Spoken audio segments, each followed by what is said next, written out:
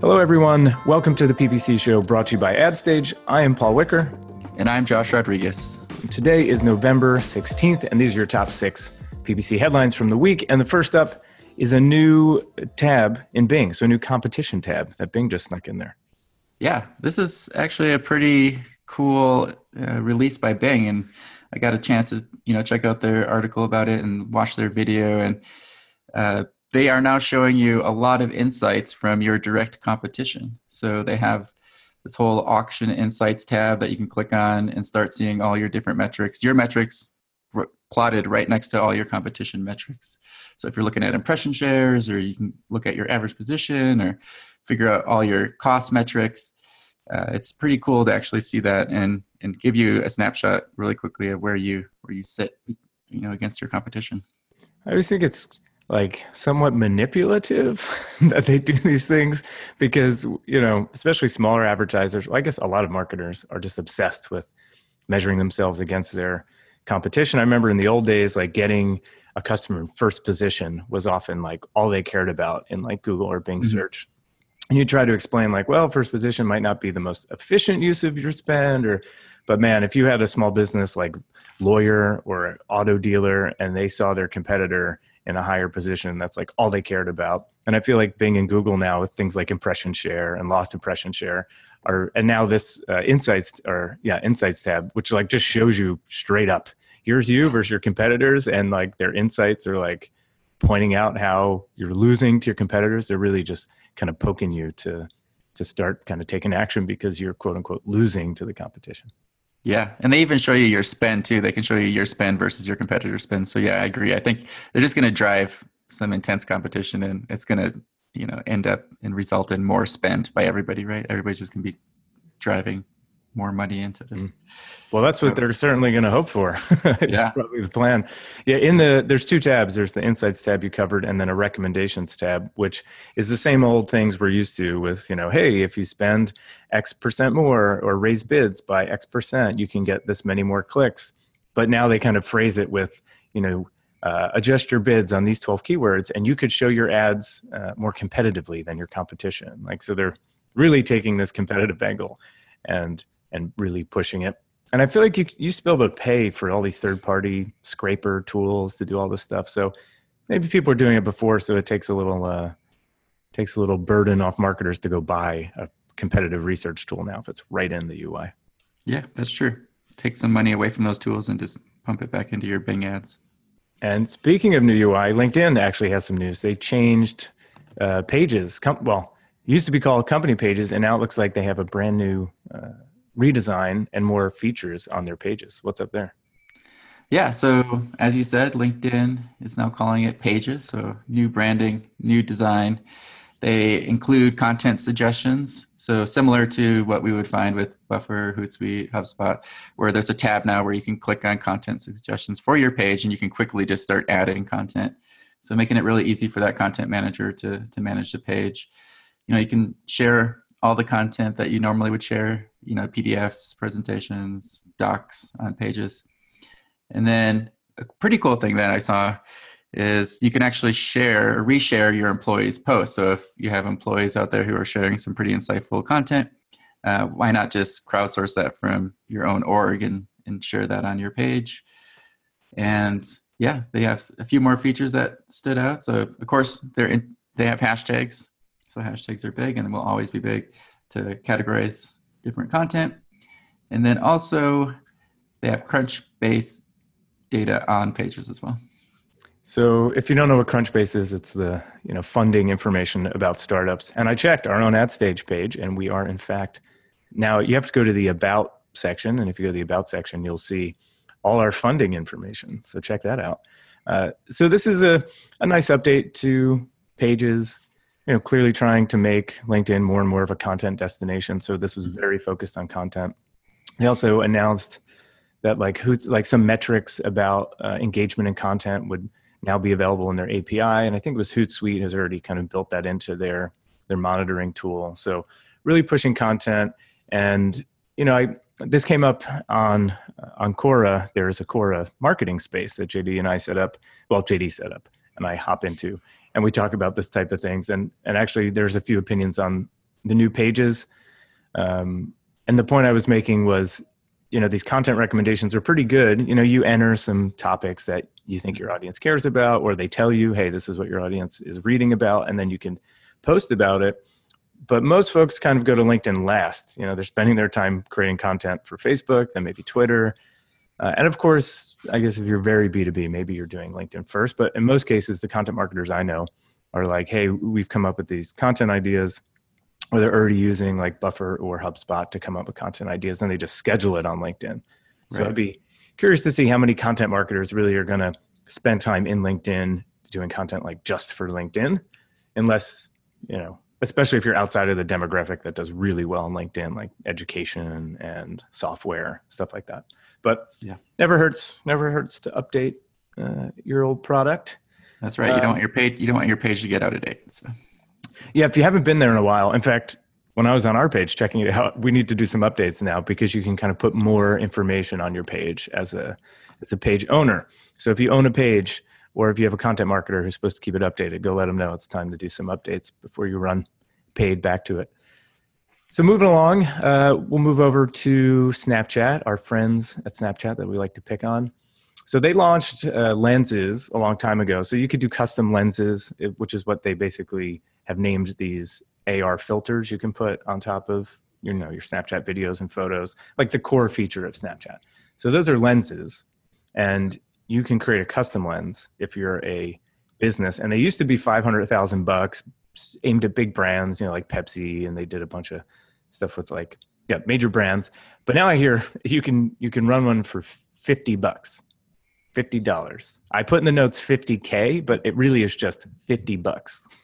Yeah, it's $50. So very low entry point to get into some new AR lenses and filters. So it seems like they're opening it up. So they want some more ad revenue, and it looks like they're really putting all their bets on AR lenses. So we'll see where that goes. Quoted here, an executive at a global agency said his clients, for the most part, stopped investing a significant amount of ad dollars in Snapchat, opting for Instagram instead. So maybe, Snap is starting to see that, like the big money moving away, so they have to opening up. Maybe they're just forced to do this, right? So. Yeah, it's a good play down market, obviously. So $50 is much more attractive to smaller advertisers, although you still need to build these AR lenses, which are not cheap to build. So there's agencies that quote around $5,000 to $10,000 to build a filter.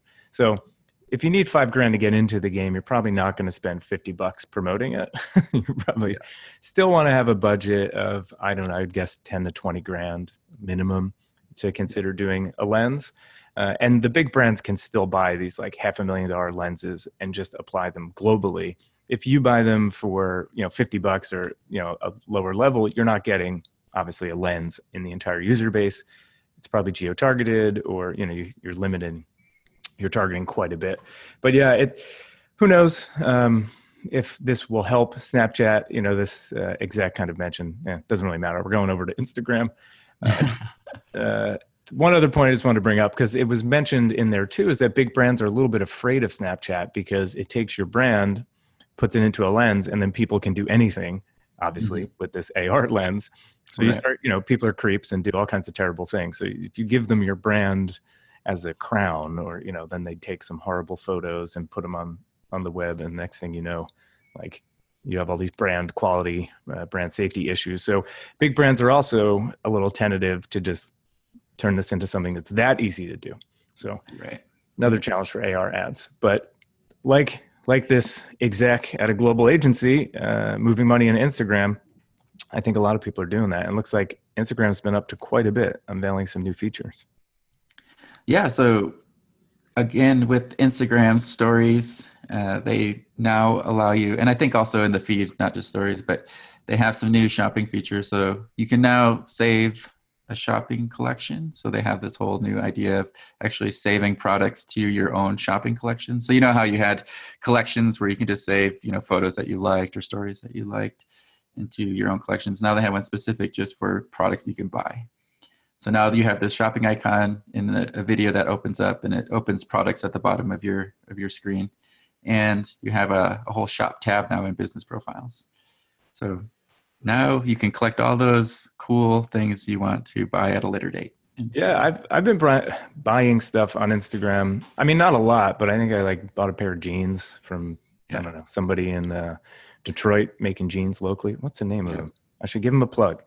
But the new feature of having the little shopping tag, kind of floating around Hmm. so people can click on it and see product info. It is now in videos too, and really just building in this like pretty robust shopping experience from Instagram. Uh, and we'll talk about the Luma. So Luma put out their new Digital Marketing 2018 or State of Digital Marketing, whatever it's called. And they talk a lot about these types of features as being some of the things that are really driving like B2C brands and direct to consumer marketing and really helping these small brands we never heard of, like Purple Mattress and Warby Parker and who's the guys that do the razor kits. Well, there's Harry's Dollar and Shave Club. Dollar Yeah. Shave Club. Yeah, they're just like destroying the legacy brands because of features like this that they're just hopping all over. Yeah, and I like it. I think Instagram's doing it the right way too. They're not taking away from the experience, so you can still enjoy, the content, but you have that option then to shop. And I do buy products I see on Instagram, but I always feel guilty clicking on the ads because I know I'm spending their money. So I just usually will go and Google the products afterwards after I see it on Instagram and buy it through other means. Wow, the benevolent consumer over here. Yeah. I think they'd be happy if you purchased, and especially the marketers, because now they're not getting attribution to the money That's they're true. spending. I know I'm taking away from their conversion rates and Right. causing trouble for them. So maybe It's I'll like start clicking on more. if I'm going to click on an email from a marketer, I will first let it display the image so that the marketer can have their little pixel fire and know that I opened the email before I click to their website. There you go. I'm giving them I'm that just I'm just testing that complicated attribution model that everybody has, right? right. Going in and out of incognito windows on your phone, not on your phone, log out of Google.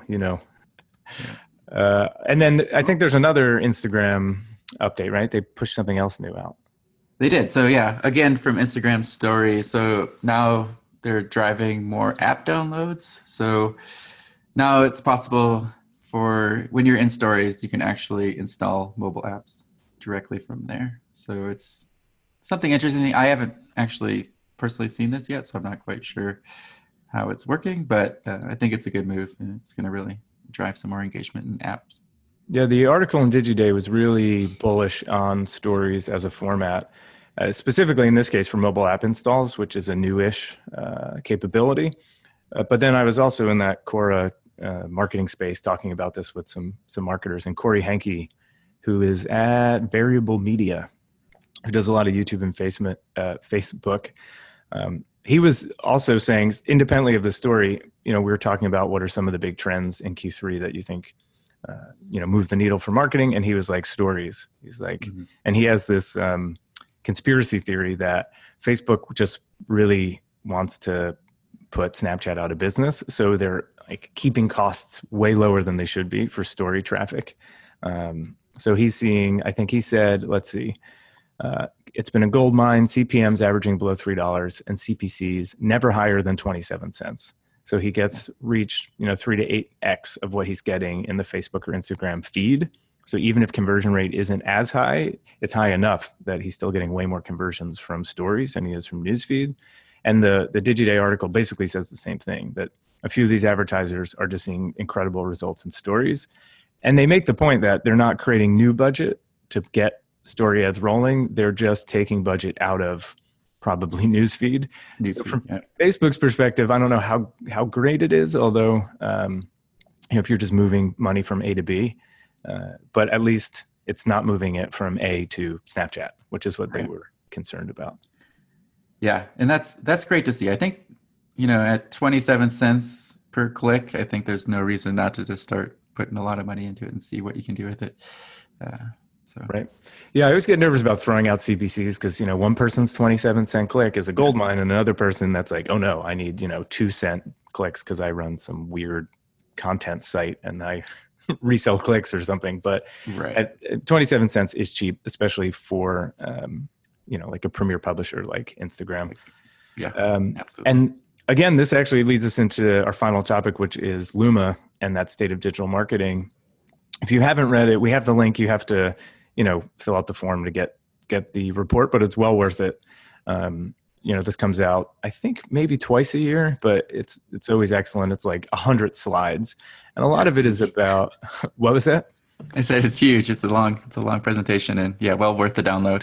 Right. Yeah. To be honest, there's like 20 slides that I didn't get to, but there's like two main themes in it, and one is Luma does investments and they invest in companies, and they do they do whatever they do. So a lot of it is about what they see in trends in investments, who's fundraising, exits, IPOs, acquisitions. So the first half is really about like investing in marketing tech versus ad tech and some of the successful and not successful exits. So if you're interested in that kind of stuff, that's fun to read, and we are. So that was interesting. And the TLDR is basically marketing tech is performing super well, ad tech is not performing well, and you can measure the number of exits and the valuations and some of the IPOs, and you can see that really marketing tech has been quite a success story, and you can read all about why. The Luma folks thinks that's the case around who's available to buy those technologies and other reasons. But yeah, and that's an interesting section. I wouldn't gloss over it, completely, and just dig in a little bit. I did want to say one thing, and it was kind of eye-opening for me personally. Is a lot of the original internet companies, Google and Microsoft and AOL, they haven't really done much for acquisition in the past few years, and all that new acquisition and investments been coming from the big marketing clouds that we see, like the Salesforce and Adobe and Oracle, and that was kind of interesting for me to read up on too. So yeah, if you open the slides on slide 25 is really, I think, the one you're talking about, where they show you how many acquisitions by segment for ad tech versus martech, and really you do see that what they call the internet originals and the social networks have really slowed down since 2015. So 2015 to present, there's like 2 or 3 acquisitions versus Oracle, Salesforce, SAP, Adobe. I mean, they're buying tons of companies, and the telcos. So, AT&T, Verizon's huge, yeah. They're buying, Comcast, they're buying up a ton of companies. And then lastly, you have private equity, which are just, people that have money that invest in companies to usually flip them. With one of the big examples was Adobe, their acquisition of who is the email marketing, Marketo, where like private equity came in and bought Marketo like 3 years ago or something like that. And everybody said, oh my God, they overpaid because they bought them at like 7X. And now a few years later, they sold them to Adobe for like 20X. And these numbers are approximate, but basically they made quite a bit of money in a very short amount of time by buying and then selling. And it looks like private equity has been very active in terms of the past 4 years. So, good point. That's good news. Yep, good news. It's not, the market's good news for us as a good news, not slowing down. As a marketing tech company, that's good news for us. We will not be called ad tech anymore. We will now be called marketing tech. That's right. All right, so let's talk about the other half. Yeah, the other half of it, direct to consumer advertising. And this, this plays into a few of the stories we talked about. So if you're the type of marketer that actually listens to this podcast, you stay up to date on all the new features coming out from Instagram, from Google, from Twitter, and you're applying those. And, like the example we just gave of the folks using Instagram stories, maybe these new shopping features that just rolled out with shopping tabs in business profiles, you're probably outperforming the incumbents that you compete with in your marketing substantially. And the second half of this report really gives a lot of examples of companies that have launched in the market and in what feels like no time have become very large competitors. And in many cases then sell, back to, or they sell to one of the legacy competitors because they know they need to figure some of this stuff out. And the fastest way for them to figure it out is just buy a company doing it. And there's been a few examples of that, and they get into them in the report. Yeah, I can't think of any. I'm looking for the slide because one I know for sure. There's a sous vide company. If sous vide is like that very fad cooking thing where you like boil stuff in a bag, cook it by boiling it in a bag. Anyway, it's like some French thing. And there's a sous vide cooker, which came out of nowhere, marketed really well, became like the number one sous vide cooker by a company called Innova Culinary. They happen to be an AdStage client, used this to do all kinds of wacky Facebook optimization that was just way beyond what like your average kind of marketer was doing, very sophisticated. And then they got bought by Electrolux because Electrolux was like, we need to know how to do this stuff. And then there's a bunch of examples. I don't know which ones got acquired, but like Movement watches came out of nowhere. Allbirds in the shoe space, Casper or Purple Mattress compared to Sealy, Dollar Shave Club compared to Gillette. Like these keep happening. Untuck It, the t-shirt brand, or the not t-shirt but dress shirt, like where you don't have to tuck it in, was a huge one, and I see those ads all the time as well. And the other part I found interesting about it was, Luma is saying, hey, we've seen this before. In the gaming industry, you used to have Nintendo and Sega and PlayStation, and then suddenly all these gaming companies sprung up and just took over the industry. And then more recently, we saw it with apps where, we were used to buying like software from Microsoft and, big business applications. And now there's, Apple basically invented the app marketplace, but it's now super common that there's an app for whatever you need. And it's not usually from one giant company. It's not like Oracle makes all the apps you use. Everyone is its own little kind of startup, and they have crushed many of the legacy businesses.